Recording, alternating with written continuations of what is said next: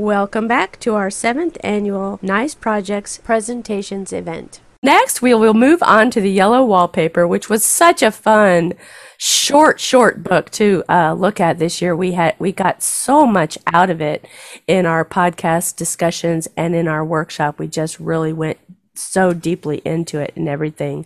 The quote that we had for the standalone passage goes like this. I really have discovered something at last. Through watching so much at night, when it changes so, I have finally found out. The front pattern does move, and no wonder. The woman behind shakes it. Sometimes I think there are a great many women behind, and sometimes only one. And she crawls around fast, and her crawling shakes it all over. Then, in the very bright spots, she keeps still. And in the very shady spots, she just takes hold of the bars and shakes them hard. And she is all the time trying to climb through. But nobody could climb through that pattern. It strangles so. I think that is why it has so many heads.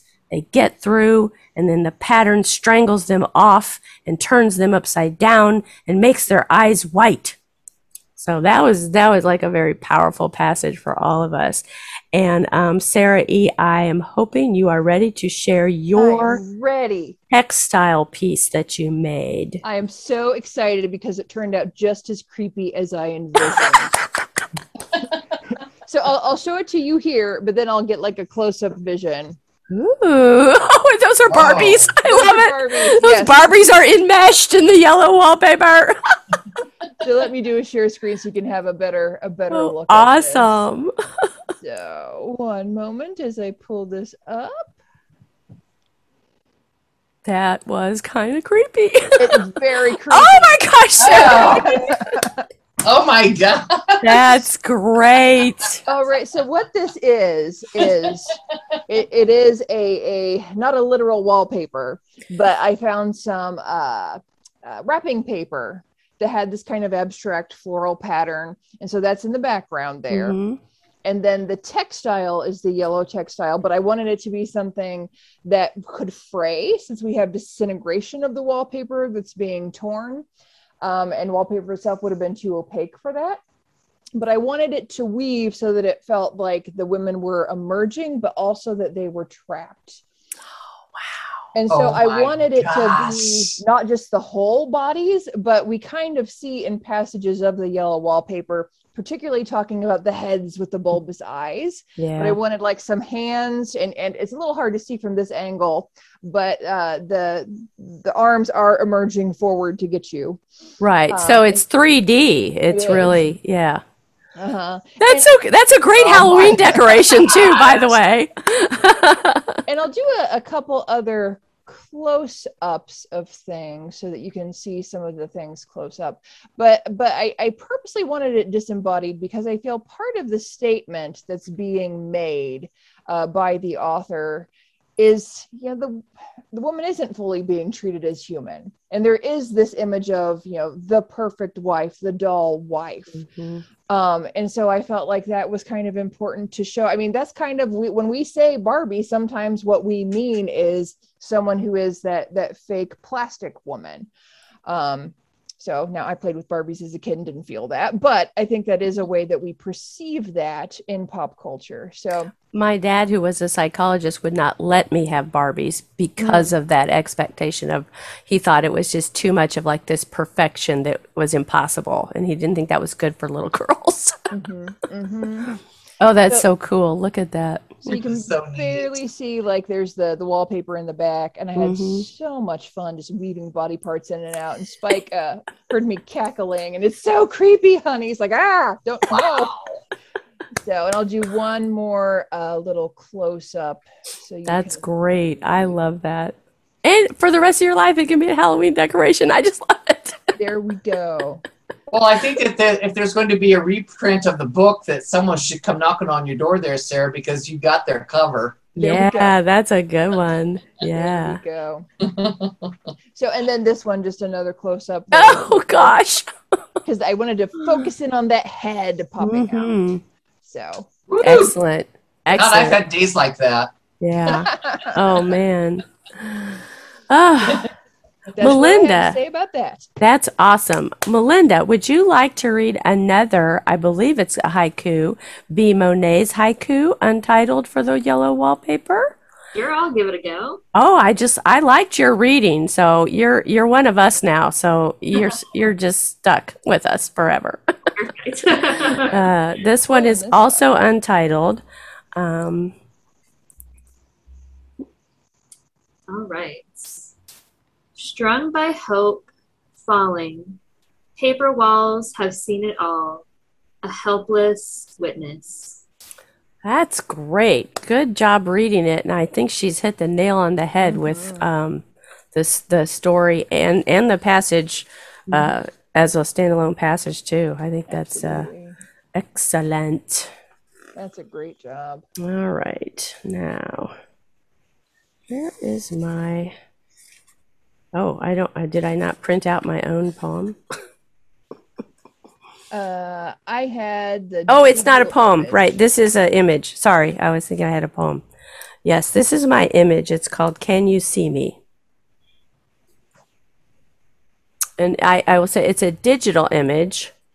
And Whoa. what I did is I started out with this is actually compiled of several different small Art Nouveau pieces that I didn't create. I put them together and I mixed them up and I changed some of their colors and I put in these faces.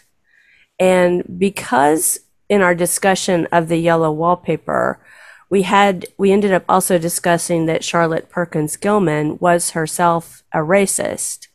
And so I wanted the faces to be darker. I wanted to bring otherness that she was unwilling to accept in her real life into the project that I was this image that I was creating for our project. I wanted to give them a visual that, somehow would kind of like, I don't want to say make up for, but go against her attitude in real life. Does that make sense? And this is what I came up with, and it's kind of got the grossness of kind of toadstool looking flowery things. It's not if this were wallpaper, it would drive you mad, So that was my inspiration and my thought behind creating this digital piece. It's very unsettling, and I love the pink highlights Yeah. against it. It has this garishness to it, which is delightful. Thank you. I really, it's hard to, looking at it now, I'm like, I took so much time in picking every little color in this thing that it's hard to remember how tedious that was. But it was also fun in a tedious kind of way. But I've never made anything like this before in my life. I've never, in my artistic, adventures, I've never created something like this. So, but I felt it was very fitting for how I felt about the passage, the book, and Charlotte Perkins Gilman as a human woman.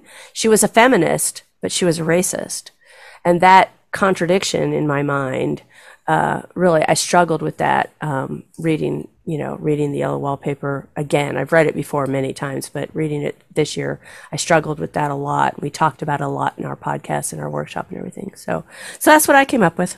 I love it. All right. So yay for the Yellow Wallpaper. Oh no, we have one more for the Yellow Wallpaper. Right. Deborah or Sarah, I shouldn't read. Would one of you read Z Rose's untitled piece? I would love Deborah to if she's willing. Another cold read. We're really putting you guys on the spot, man. Zebros. And this is, you said it's untitled as well? Yes, untitled. Okay. There's a reason for everything in science. The nightmare can be cured. Positive thinking and herbs. Meditate and grow your garden. Tend to the mirrors in the morning, clear as crystals, yet no luck, losing hair because I care. The reason isn't written on the wall. losing the Nobel Prize to Neighborhood Mother of the Year, withering away into the background, taken over by guilt and self-blame, decorating the zombie look of defeat, waving white paint to cover up, losing again, strangled by the wall. Ooh, that was a good one. Good read and good poem. Zeros. Good read, Deborah. That was amazing. Thank you. Wow. That's fantastic. I'm going to go back and read that one again later. I know. Join us next time for the next part of our 7th annual Nice Presentations event.